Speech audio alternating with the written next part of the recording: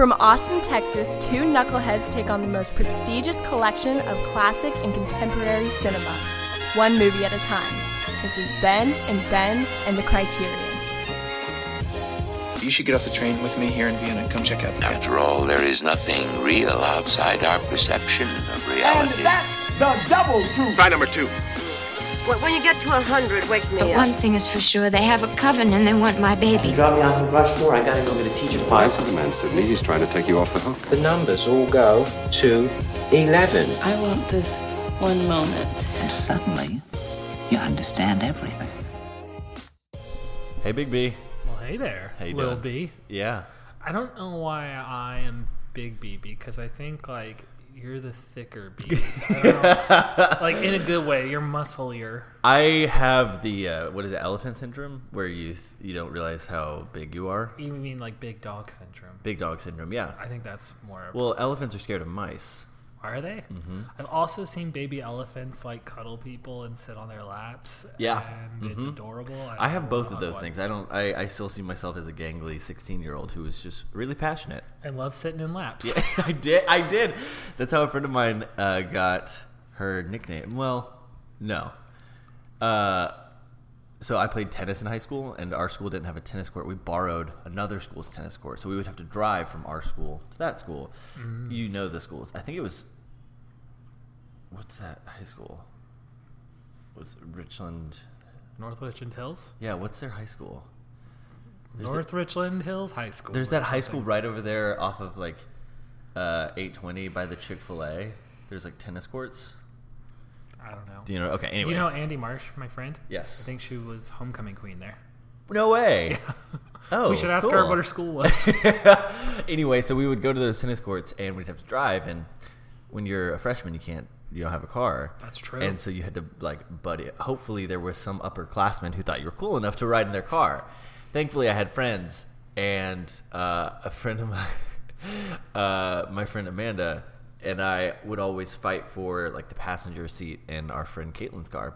And one time I called it and was running for it, but she, like, got there first somehow, even though it was totally mine. And so I just, like, sat on her lap. I was like, okay, I'm going to sit on your lap the whole way there. Because I own this seat. I called it. Exactly. I will be sitting here. Exactly. And I did. And as a gay man, but two, as essentially, more or less mentally a prepubescent gay man, there was nothing wrong with me sitting on a girl's lap, because I was like, what? There's nothing. What is this? I mean, it's high school. There's lots of lap sitting. And only later did people say, yeah, that was a little weird. And I was like, Amanda, was that weird? She was like, no, they're weird. I have this year sat on or had a friend sit on my lap because we didn't have enough seats in a car. It's not that weird. Uh-huh.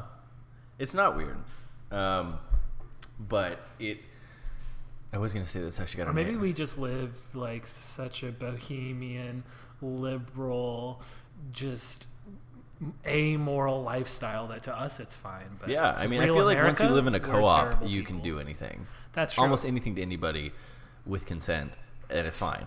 I mean, I did live in a naked house, so yeah. Like maybe my views are a little warped here. Yeah, it's once you as a male get accustomed to a woman walking around topless, and you can be like, oh, we passed the grilled cheese. Breakfast time. Yeah, the vegan grilled cheese, it's fine. That looks like a great smoothie you're making. Once you can get used to someone who obviously hasn't showered in 3 weeks, and their Johnson is just hanging out, like, you're pretty liberal. Yeah, that happened on my, like, visit the house day. Did you ever... this was a prank that I heard about, never experienced myself. But apparently in colleges, bros being bros thought it was hilarious when a guy was at his computer in his dorm working to just come up and put their dick on his shoulder. Did that ever happen to you? I've never been a part of that. It's like some of the, like, bro hazing that happens between bros. However, it's also kind of sexual harassment a little bit. Or like a lot of it. A lot of it. Yeah. I don't associate much with the type of bro who would find that funny. I imagine, like, after that, they'd be asking me what I thought of the latest sports match, and I'd be like, who are you? Why are you in my room? You're like, excuse me, I'm almost done with my copy of The New Yorker. All right, y'all. Enough fooling. We gotta get to talking to this movie. Talking to and about it. I can't speak right now. That's y'all. This has been in the Criterion. I'm Ben Weaver, and I'm Ben Hilton. And we talk about movies. We talk about the Criterion Collection. We talk about a collection. We talk about films. We talk about cinema. Do you ever listen to You Talking You Two to Me or their new show, You Talking REM Remy? I don't. They have a recurring thing where, like, whenever they say something, they'll have like shows within their shows. Oh. So one of the common shows within their show is I Love Film. And it just plays like some old timey music, and they just like talk about how they love films, and then they'll like say the name of 3 films, and then they'll say they fucking hate movies. They only like highbrow films. Oh, so they're parroting our show. Yeah, except they started before us. Okay. Well, I've never heard it, so I can claim that this is original. We didn't cross over. And I didn't think about it until I started listening, because they have a new show now. Right. And like they started doing it. I was like, oh, that's our podcast. But this is a joke to them. This is like our whole podcast. 2 white guys talking about pretentious movies. Yeah, although we're younger. We are. Half of us are gay, so like, yeah, that's different. It is. There is diversity. It's not the same thing. It's completely different. Very different. Yeah. This week we're talking about the 1945 British romantic drama film A Brief Encounter, which I was mistaken. Last week I was like, oh, this is the movie that inspired Before Sunrise. I did like at least 5 minutes of research, and I couldn't find that at all. I couldn't find where I saw that. It's also not the same kind of plot as Before Sunrise, right? Really. It's similar in that it's a very intense, brief romance. I'm also going to say, come clean, I completely forgot that you said this was the inspiration for Before Sunrise. Oh, I didn't. I remember everything I say. I totally forgot about that, so I didn't even think. Okay, he's wrong because I forgot. Well, that's good. So this movie is directed by David Lean, who did Summertime, which was an episode that we did before. So like the teens or something. Yeah, one of our early eps. It's about British suburban life on the eve of World War II, centering on Laura, a married woman with children whose conventional life becomes increasingly complicated because of a chance meeting at a railroad station with a stranger named Alec. Yes. Yeah. So I did think this was and honestly, I've listened to so many like hour-long interviews of Richard Linklater on YouTube. He may have referenced it there. I'm not. Well, I mean, I'll go back later and watch those, but I was like, I don't want to do it now. You already had to watch a movie, right? But yeah, so this movie is kind of a classic that like film people love. It came out in 1945, and it did really well, despite the fact that it's about an affair. Censorship was huge at that time, and the filmmakers thought that this movie was going to get like not shown very well or wasn't going to be received very well, but it did so well. It did well in the UK. It came over to America, and it ran for like 8 months in New York. Like, wow. It did some work. I believe David Lean and the main actress, what is her name? Celia Johnson, both got nominated for Academy Awards. Like, it did well. It got nominated for Best Picture. I remember that. But it kind of it's not one you hear people talk about a lot until recently. Like, it's had this resurgence. It's just kind of been rediscovered, I guess. But yeah, it feels like a classic. Just kind of feels like a classic 40s black and white movie. I'm gonna say I enjoyed this one. You did? It was so bright, and their voices were all so British and old timey. Yeah. I want to, before we talk about the actual movie, okay. I want to talk about something fun that happened while I was watching it. Tell me about it. So I had the subtitles on because, the accents were a little thick at the time, and I just wanted to make sure I got all the right words. Uh-huh. There was at one point, these people are talking... Rat catcher syndrome. Except this time I had the subtitles. But these people were talking in the most, proper British voices, and it was all very highbrow. Yeah. But the subtitles, for a second, switched to, text speak. So it was the letter U instead of the word U. So it was such an interesting juxtaposition of fancy wordplay and then just AOL Instant Messenger by a 16-year-old. That's funny. Yeah, the characters in this movie talk really pristinely, and I think the director was worried that the way that the main actress spoke was going to get ridiculed. There was a screening that they did where a woman in the front row started laughing at her voice and then just continued laughing, and so the director thought, oh no, this movie's going to bomb because they talk so, with such a thick accent and so properly. It didn't. It did really well. Let's see. Oh, I'm just reading. In 2017, Time Out magazine saw it ranked as the 12th best British film ever. Whoa. Yeah. So, this one's tough. This is a tough movie because there are a lot of publications who have retroactively gone back and been like, this is the most romantic movie ever made. However, it's also so tough because it's about people cheating. It's about these two people who have their own lives, and then they meet and they fall in love. It made me think. I don't remember what film it was, but when I was growing up, I wanted to see a movie, and I asked my mom if she wanted to go see it or something. She was like, "No, why would I want to go see that?" And it was about it. I think it had people cheating in it. And she was like, "Why would I want to go do that?" And I realized I was like, "Oh yeah, when you're in a relationship, you don't want to watch a story of someone cheating and being insanely happy. Like, it's not something that you want to think about." I mean, but this isn't like an insanely happy, glorifying story. She's like broken up about it the whole time. Right. And it ends sadly. And well, she almost, I'm not going to ruin it. The whole time I kept feeling for her husband, because he was just like, he was very good to her. He was out of touch, but he was very good to her the whole time. Yeah. He was just like the boring husband. And I was like, oh shit, that's going to be me.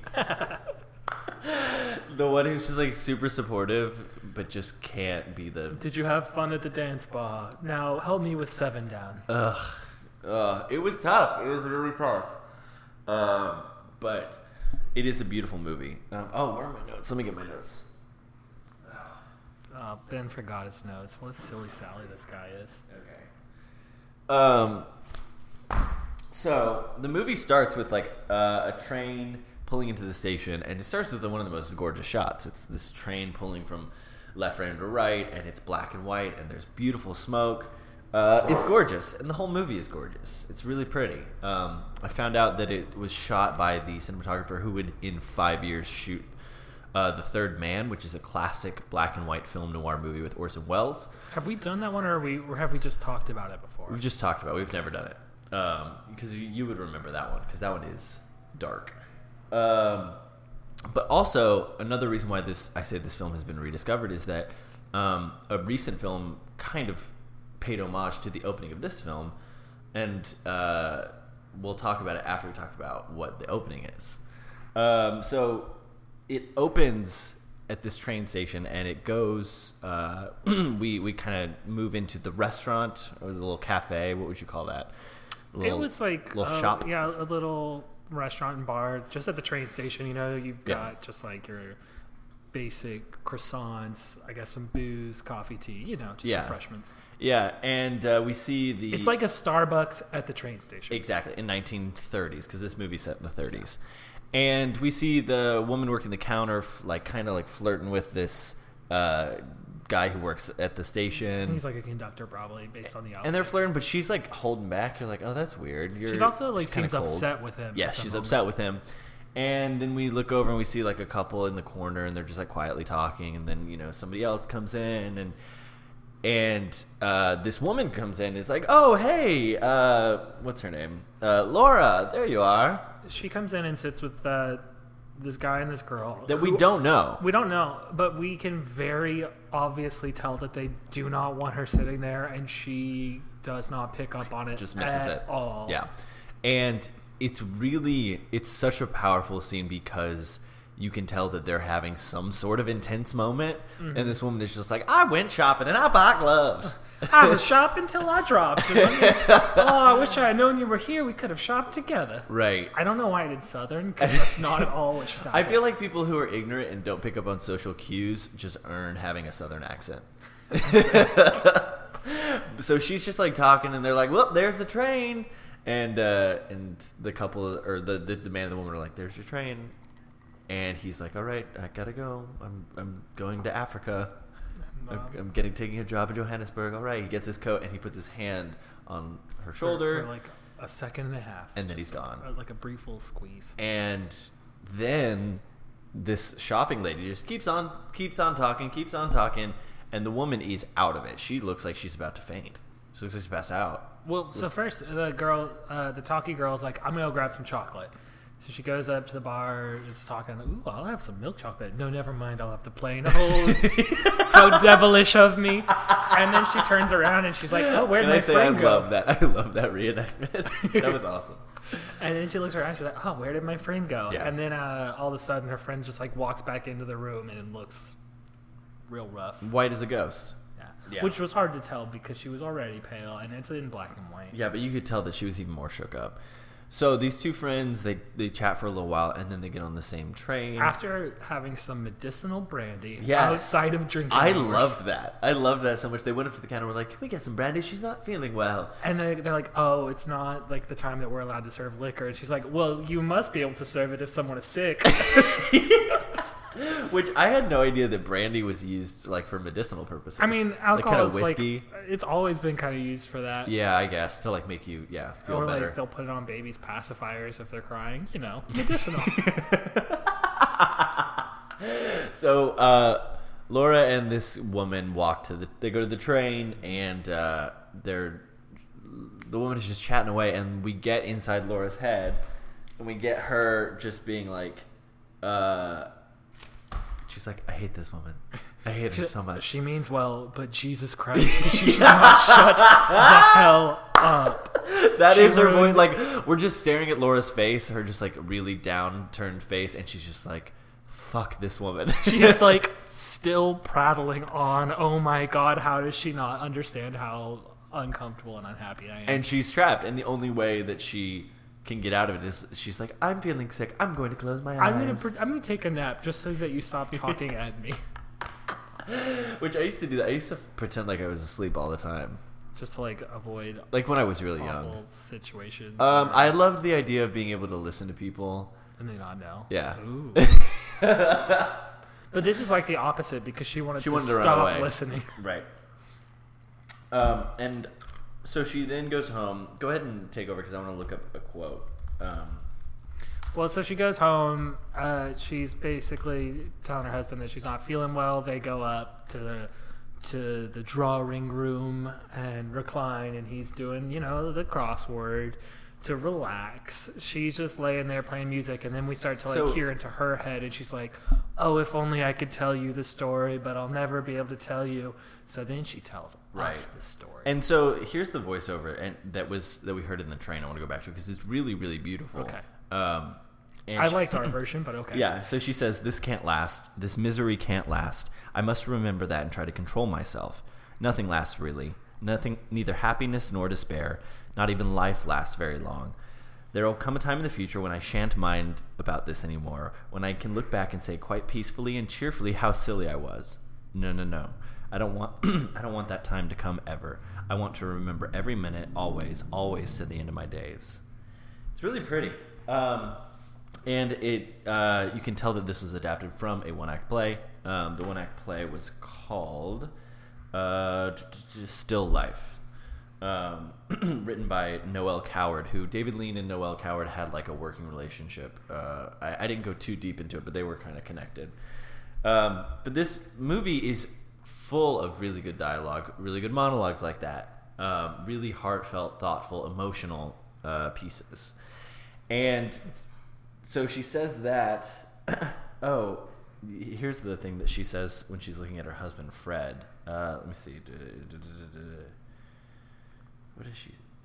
She's, I wrote about this because I wanted to reference it.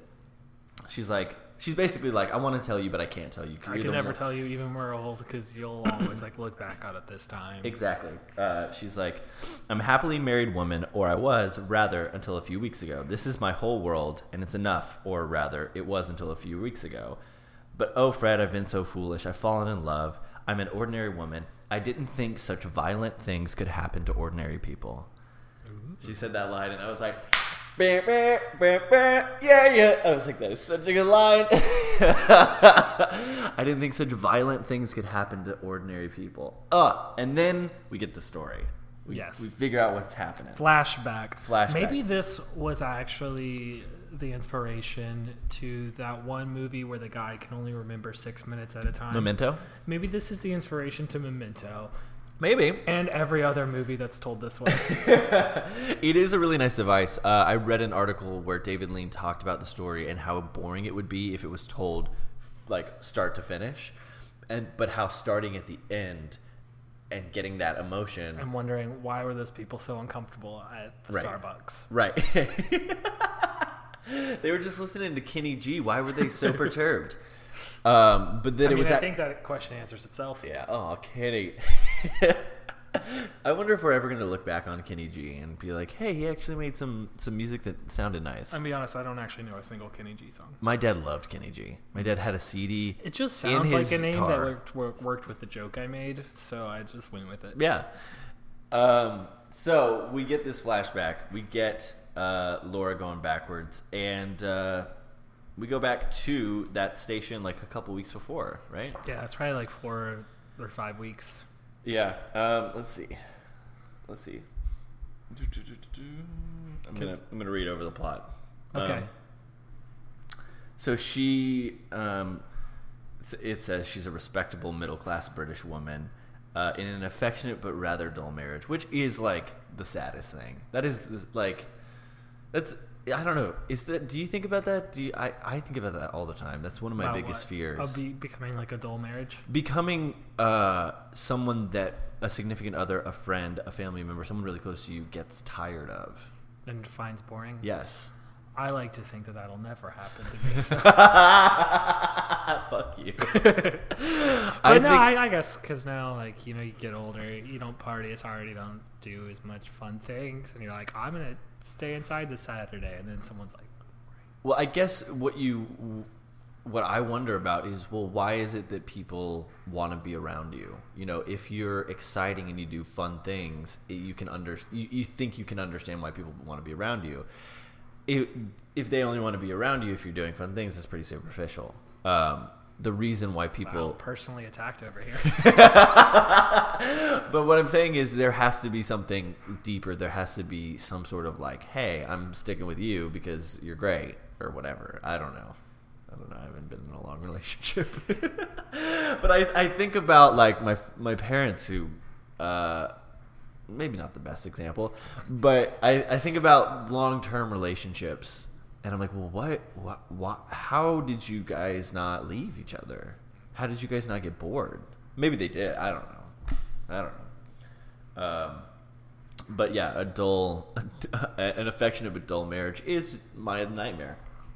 Well, I'm guessing that's how most of them go. You think so? Oh, some of them might not have the affectionate piece. Yeah. But I feel like I don't know many people like in their 50s who I think that's a fun couple, or like their life doesn't look dull. I just wonder, and maybe it is being raised on movies, but I always thought like, oh, I want a relationship where even when I'm into my 50s and 60s, I'm very like enthralled by the person I'm with. Is that too much to ask? Does that happen? I don't know. I've never been 50 or 60, so I guess I can't. Yeah, but you don't feel comfortable speculating wildly? I'm going to say it's possible, unlikely, though. Man, love sucks. I don't know, dude. I think about like getting older, and I'm just like, I want somebody who is excited to come back to the house to see me, like somebody who's like, oh, it's...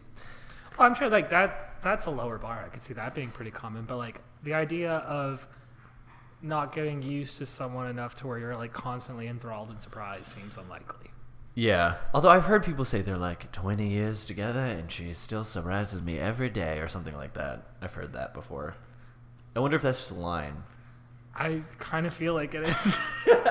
Maybe I'm feeling very pessimistic today. Okay. I don't know why. No, I like figuring out where you're at. I'm feeling optimistic, although this movie was really rough. I'll be honest. It was really rough to watch. Just because I don't like the idea of a significant other being happy with somebody else. That's not a fun thought. Fair. Yeah.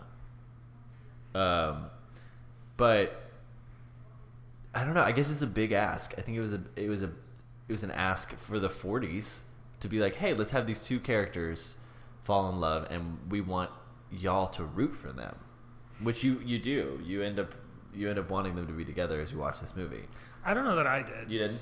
No, I was kind of like, I mean, they're having fun, but it doesn't seem. You seem really uncomfortable. Right I didn't now. think. I just didn't feel like it was going to work out or should work out. I kind of.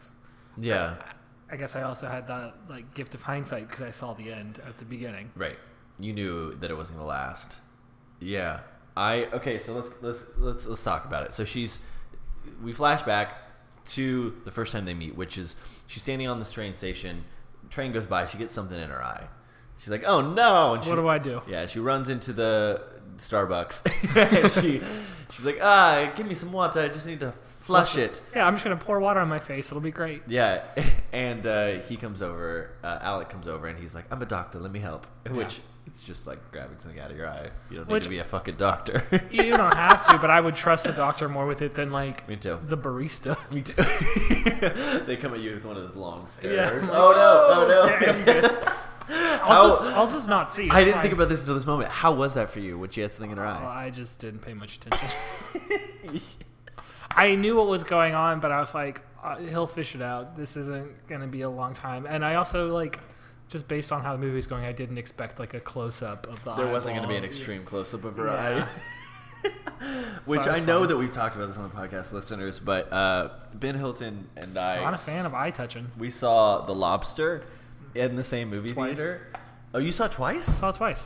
I didn't even see it twice. Wow. But after the movie, I was like, how was it? And this was the first time that I learned that he has an extreme aversion to anything having to do with eyes. Just anything having to do with touching eyes or eyes that aren't doing great. Yeah. They look great on people. I love them. You'd see with them. It's great. And if you haven't seen The Lobster, there is an extended scene where it looks like he's gonna poke his eyeballs. Where it looks like he's gonna jam his face into a knife. Yeah. Wasn't happy about that. Now that we have brought up The Lobster, I want to talk about something else. Tell me about it. This week, I told you about a friend of mine who said that with my mustache, I looked like Colin Farrell from The Lobster. Yes. You replied, no comment. And I was wondering, does that mean yes, I did, or no, I didn't?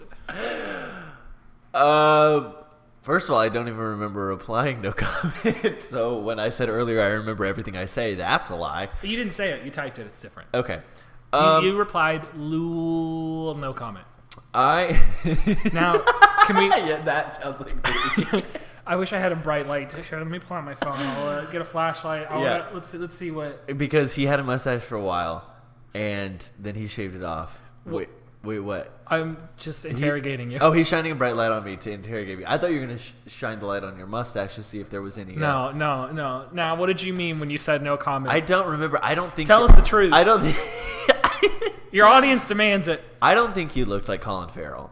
I think that Colin Farrell has the look of somebody who is going to rob a bank, and I think that you have a look of someone who is going to go into the bank, take a lollipop, and say thank you so much. Okay, that kind of answers the question, but I'm tired of holding up this flashlight. So this interrogation's If over. I ever figure out how to actively post to Twitter, I'll post that photo of you with the mustache.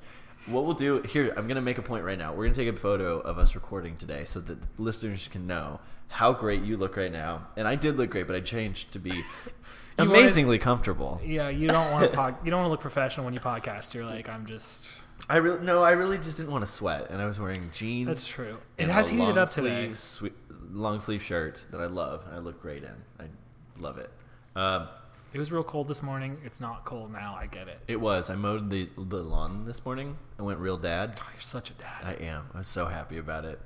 I'm so happy about becoming a dad. Like, I'm balding. Like, I'm mowing the lawn. I make jokes that I obviously love, and everyone's like, that's just a dad joke. Now, you are missing one very key aspect of dadship, which is like a kid. Yeah, I'm thinking about getting a dog. Does that count? I think that's a good first step. Okay. Yeah. Yeah, I'm loving it, man. Also, if you could get that dog before I move so I could play with it, that'd be pretty cool. Yeah, I'll work on that. Yard bar. First things first, I need to get a new job. Yeah. You had that interview recently. We can talk about that off air. Or on. All right, how'd it go? Great. Got another interview this week. Nice. 3rd round. Man, so many rounds. I know. Interviews, why can't they just be like one quick thing and be like, all right. I mean, it makes sense. You don't want to just interview somebody and they crush it and then you realize that they're like a serial killer who's stealing all your money.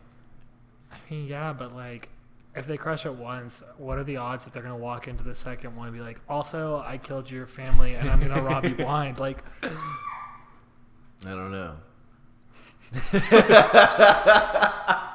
I don't know.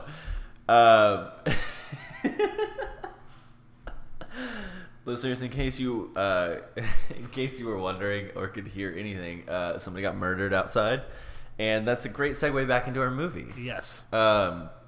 Because love gets murdered in this movie, and so they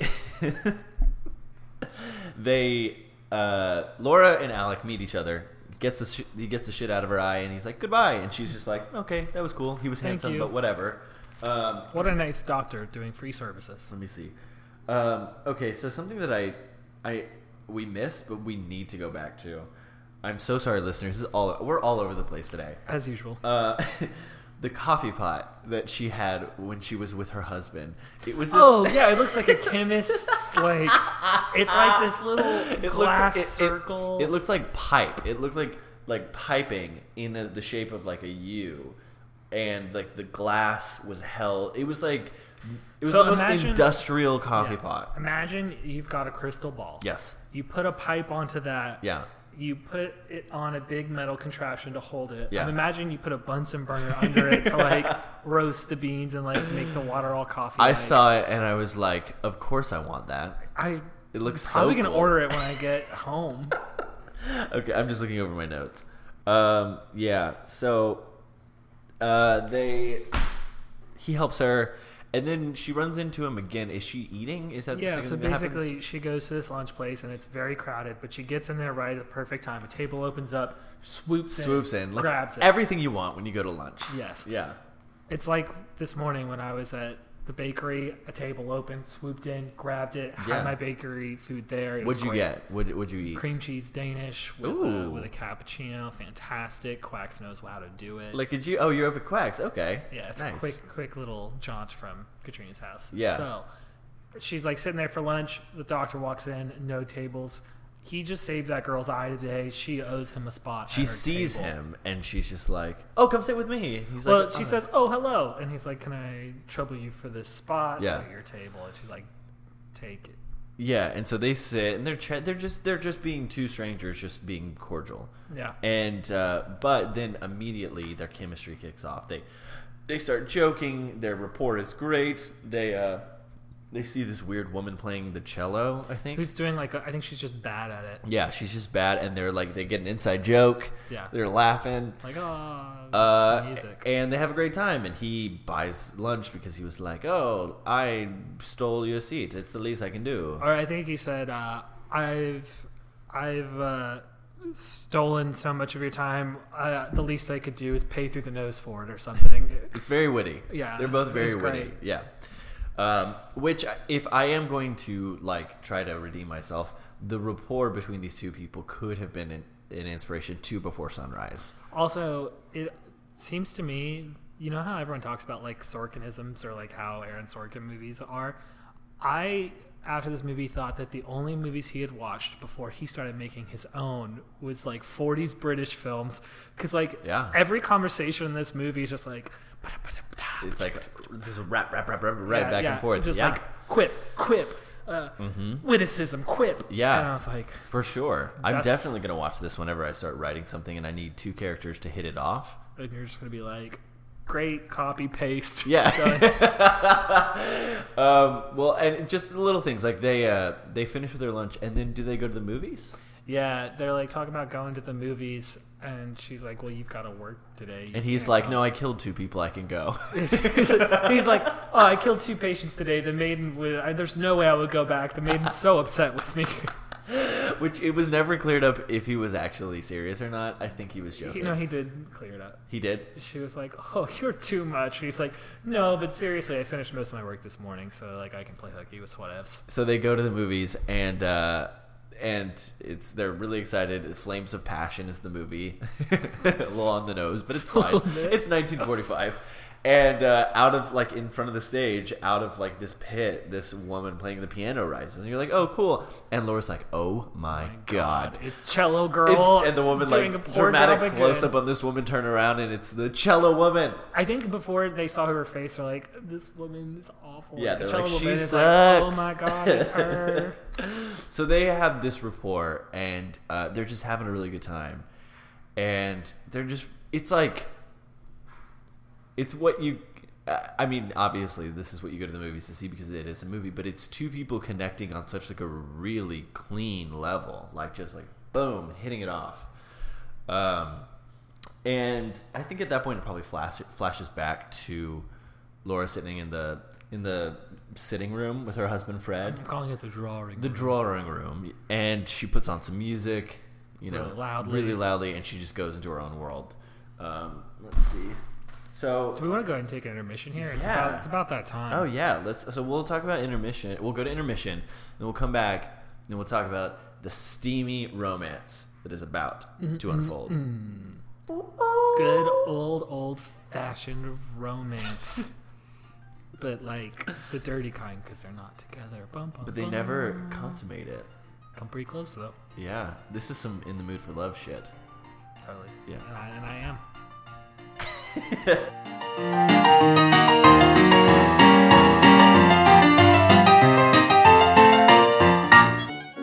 look at the chest.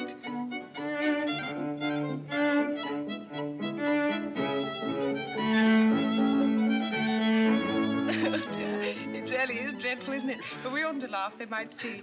There should be a society for the prevention of cruelty to musical instruments. You don't play the piano, I hope? I was forced to as a child. You haven't kept it up? No. My husband isn't musical at all. Good for him. Well, for all you know, I might have a tremendous burning professional talent. Oh, dear, no. Why are you so sure? You're too sane and uncomplicated. I suppose it's a good thing to be uncomplicated, but it does sound a little dull. You could never be dull.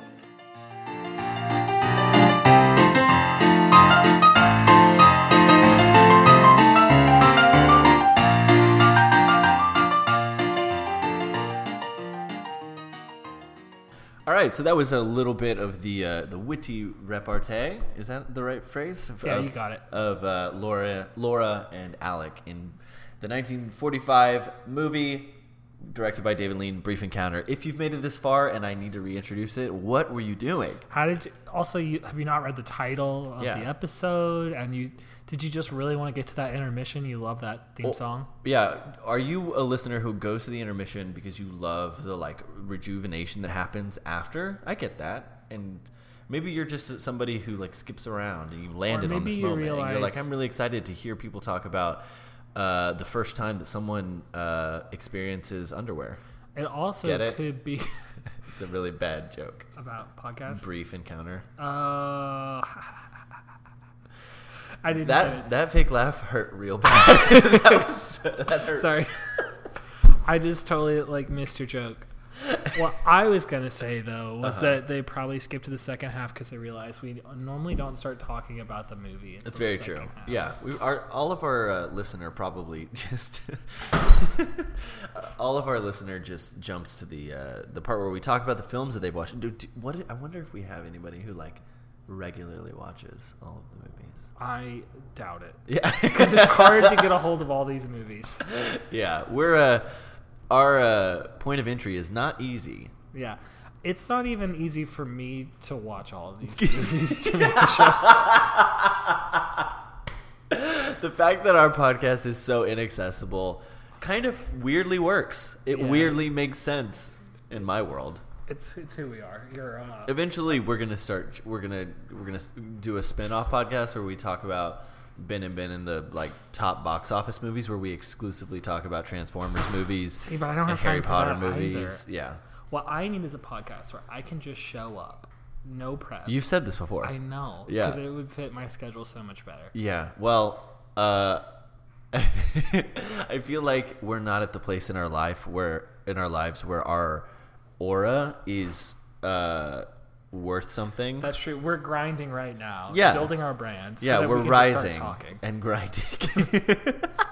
By watching classic films. It's a real grind. Yeah. Hopefully this is like a long-term investment where in like, let's say 10 years, you're in some important meeting with some business person. I've got my antique microphone with me. No. You're in some you're in some meeting and someone is like, I had this crazy summer where I met this woman and we had this whirlwind romance in the UK, and you can be like, that brief encounter. And they'll be like, that was exactly what it was like.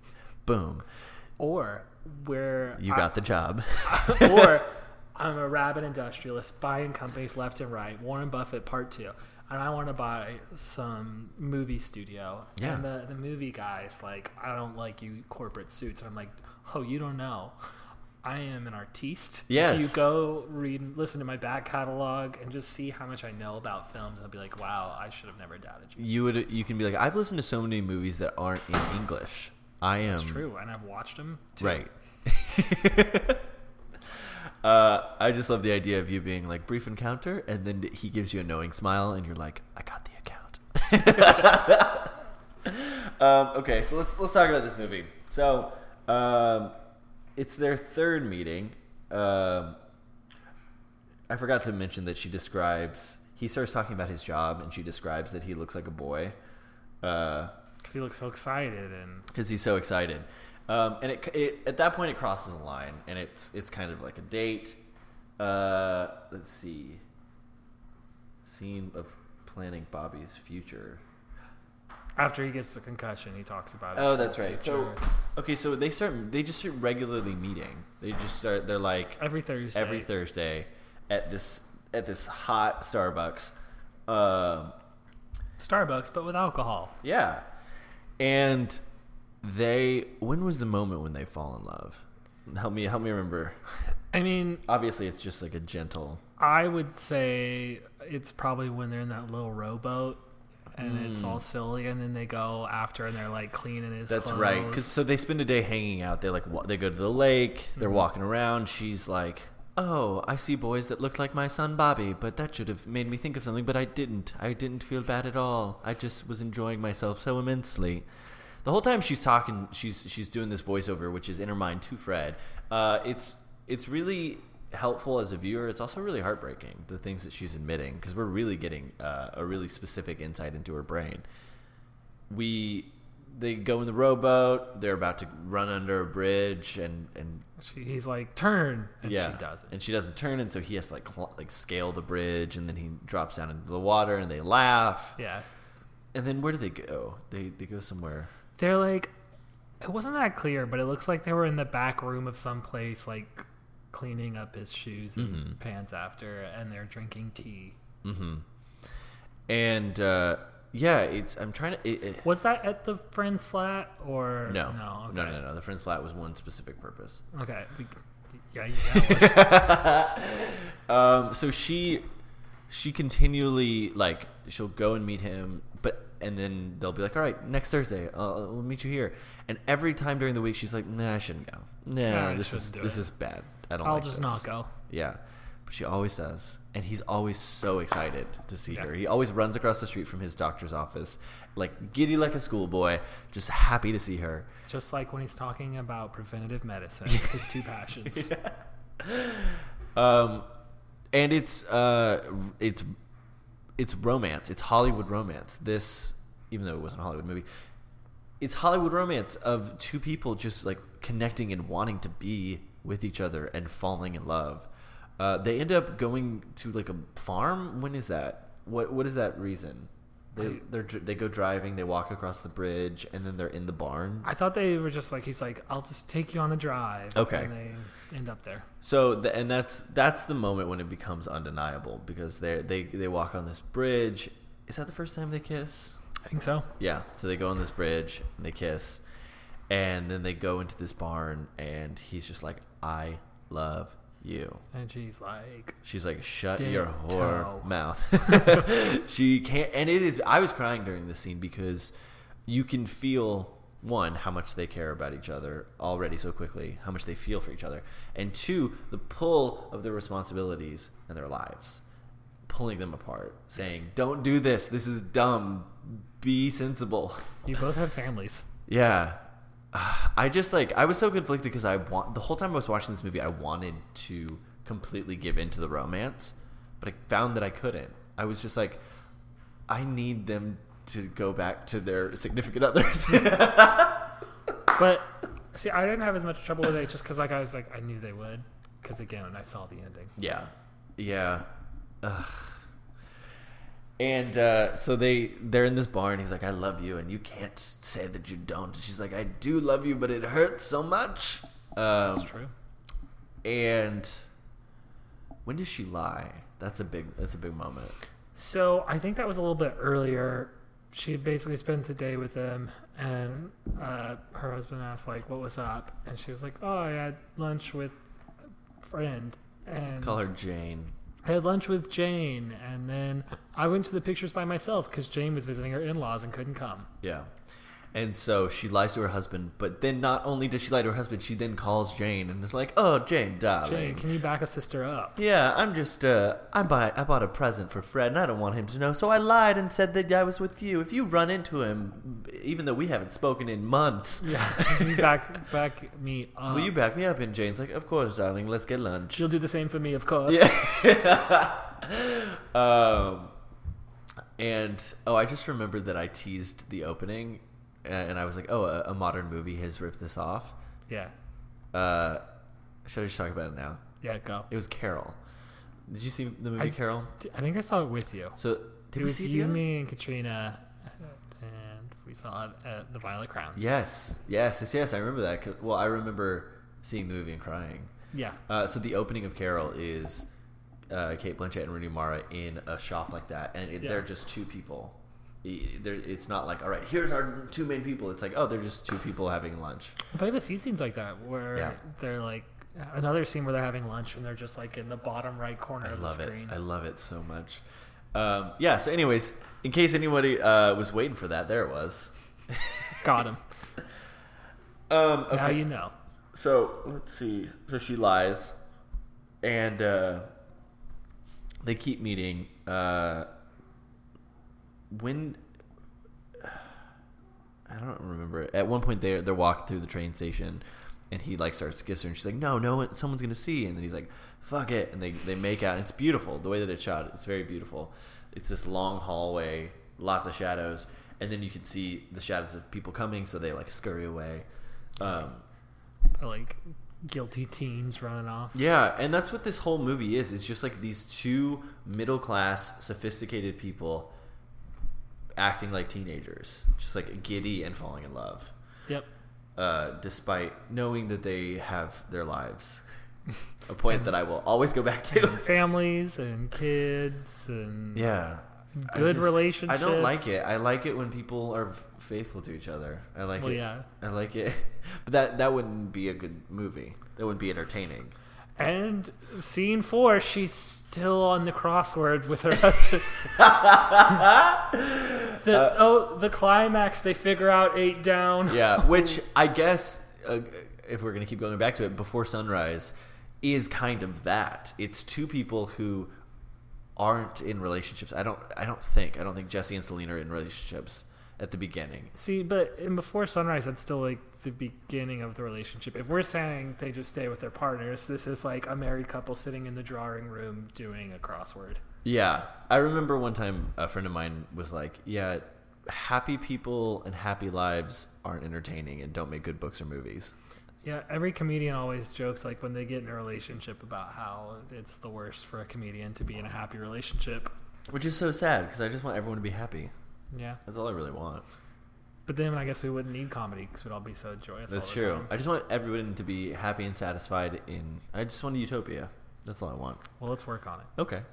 So they, at one point, I think this is the night where Alec tells Laura that he is offered a job in Johannesburg. Yeah, I think it's like she was saying like, we need to stop doing this. I think this is after they meet up in the flat, and then she says like, we can't be doing this. This is a bad idea. And he's like, all right, well, then the only option is for me to take this role. So before that, he's like, I'm going to, they're hanging out, and he's like, I'm going to go back to my friend's flat. And she's like, I'm going to go home. And she runs away. And he's like, well, if you decide to join me, I'll be in the flat. He's very handsome. That is myself. something. He is like an archetypally 40s handsome man. Yeah. He kind of looks like Ben Kingsley a little bit. Anyway. I thought you were going to say Ben Hilton. Just kidding. She gets on the train and she's like, oh, wait, I forgot something. Because she wants to go back and fuck this dude. Yeah. And so she runs to the flat. And the whole time I'm just like, do it, don't do it. Do it, don't do it. And she gets to the flat and he's there and he's so excited. And they greet each other they call each other darling, which is so small and so sweet. And she comes in. And this was something that one of the articles that I read about this film, somebody had a problem with this. They were like, why when she gets to the apartment, to the flat, do they just like talk about the weather and they like talk about the fire and they talk about all of these little things? And David Lean says, have you ever done something and then the moment that you're starting to do it, you become very embarrassed about what you're doing? And he was like, that's what this scene is. And it's like, yeah, they can't actually look at the thing that they're about to do, even though they both want to do it. Yeah, they're still kind of like pretending they're not meeting up to get down and dirty. Yeah. And as almost immediately as she enters the apartment, the guy who owns the flat comes. And so she has to like rush out the back door. Service elevator or something. Yeah. And so Alec's like, what's up, bro? And his bro is like, what's up, Alec? Decided to come to bed early, and my pipes are a little off. I didn't want to chat all night long. Get it. And then he sees a woman's scarf on the couch, and he's like, oh, you're like that? Oh, I guess I came home at an inopportune time. I guess I should apologize to you. I didn't realize you were this kind of dude. Yeah, and Alec's like, don't even. And the dude's just like, I heard the scuffling of the feet as I walked up. Yeah. I believe he called it the indecent scuffling of feet. Even when these people are enraged, they're really articulate. Very articulate. It was so articulate that I couldn't even remember what articulate word they were using. And so the dude's like, I'm going to need my key back because... I've been so afraid. I've only got two. I thought I was worried I'd lose one. Yeah. So he's very sneering. He's very sneering and he's very condescending. Yeah. And... this is one of the things. This is probably the most actual destruction that this relationship does. It kind of ends a friendship for Alec, or at least strains it. We don't know. I guess he's about to leave the country forever, so probably it's not going to continue. Right. I can't imagine what it would be like to not have the communication where when you go to a different place, you're like, well, I'm just never going to see that person. I could write a letter. I'll write a letter. Maybe they'll visit me once ever. Right. Maybe. Right. I can't even imagine. So later, Alec tells Laura, he's like, hey, I love you, but I got this job offer. And she's like, okay, this is tough. Yeah. Well, I think it's more that she says, this is done. We need to do it. We need to end this. And he's like, all right, I think the only way that I could really call this over is if I just leave. I have an offer to move to Johannesburg. I'm going to do it. It's the only way. Yeah. And so he does. And they're like, all right, but we're going to meet one more time next Thursday. Last time. Let's do it. At Starbucks. And they do. And that is the scene that we started with, where they're sitting in the Starbucks talking, and motherfucker comes up and just ruins the moment. Oh, my God, what's up? Ruins the moment. Could your old boy be so kind as to get me some tea? And he gets her the tea, and she's like, I want sugar. And he's like, it's on the spoon. It's there. There's too much milk in it. I know, she's such a cunt. And I guess this is a British movie, so that word's fine. Yeah. And but now we get to see what actually happened. So he leaves, and the woman goes to the counter, and we see in one of the only two really stylized shots in this entire film, we see Laura so overcome with emotion that she thinks about killing herself. Yeah, she almost jumps in front of the express train. She hears the express train coming, and the camera, she's thinking about it in the Starbucks, and the camera like rotates and tilts in a very strange way, and she runs out to the train and almost does it, but she can't. She said she's not brave enough. Yeah. And so she goes back in, and then she kind of like does her ending monologue. She does in her head. Yeah. Well, and here's a line. I don't remember who even says it. I think they're talking about Henry VIII, I think. And they said the line, "My kingdom for a horse," is mentioned, which is kind of the whole premise of this relationship. That is the husband trying to find the answer in a crossword puzzle. There it is. Okay, so, and that's kind of the whole premise is like, do you give up all of this stuff that you've built, all of this stuff that you've worked for this one little thing? And the answer is no. Don't do it. Don't cheat on your boy. Before Alec leaves, though, I almost included this line in our show's opening montage. What? Yeah, he says, "If you die," she's like, they're sitting there, and she's like, "I'm miserable. I want to die. I just want to die." And he's like, "If you died, you'd forget me, and I want to be remembered." Oof. Yeah. Mic drop. Live your life forever.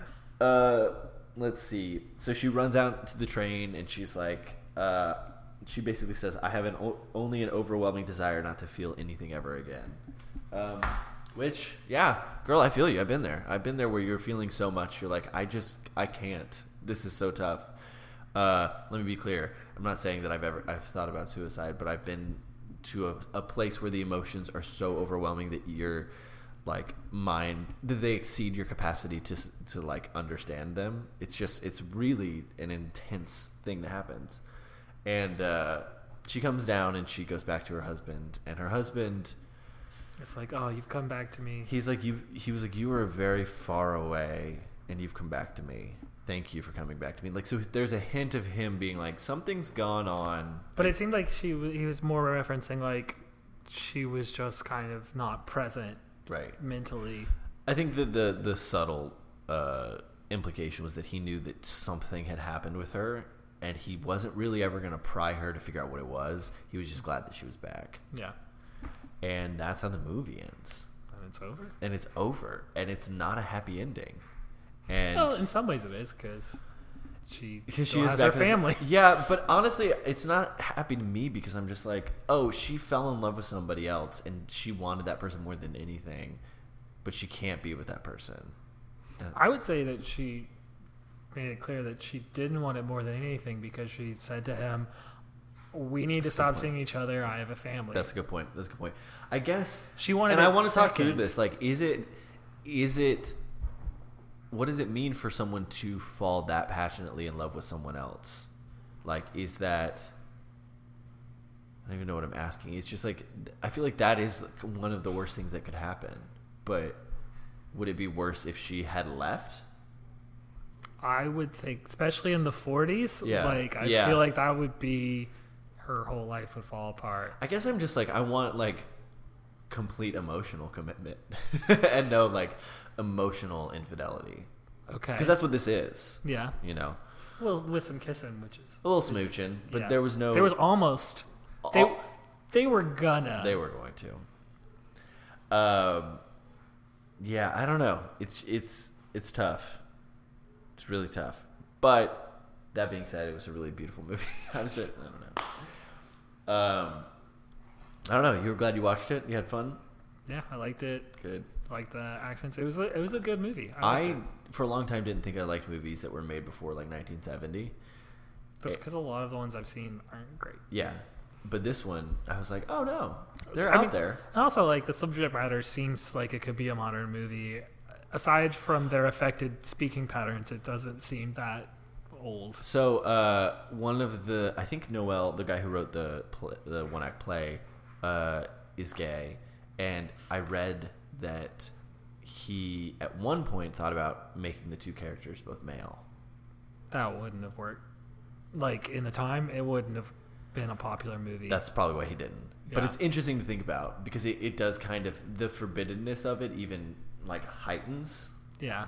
I just think, like, going back to like the censorship and stuff you talked about, it might have still ended up in the Criterion Collection, but it wouldn't have been like a movie that was widely known and watched in the 40s. It wouldn't be like... There are a lot of movies probably like that just got buried because they were like, no, we can't let anyone know that anyone behaves that way. It got shown in like one theater in San Francisco. And then one in Berlin. Yeah. Yeah.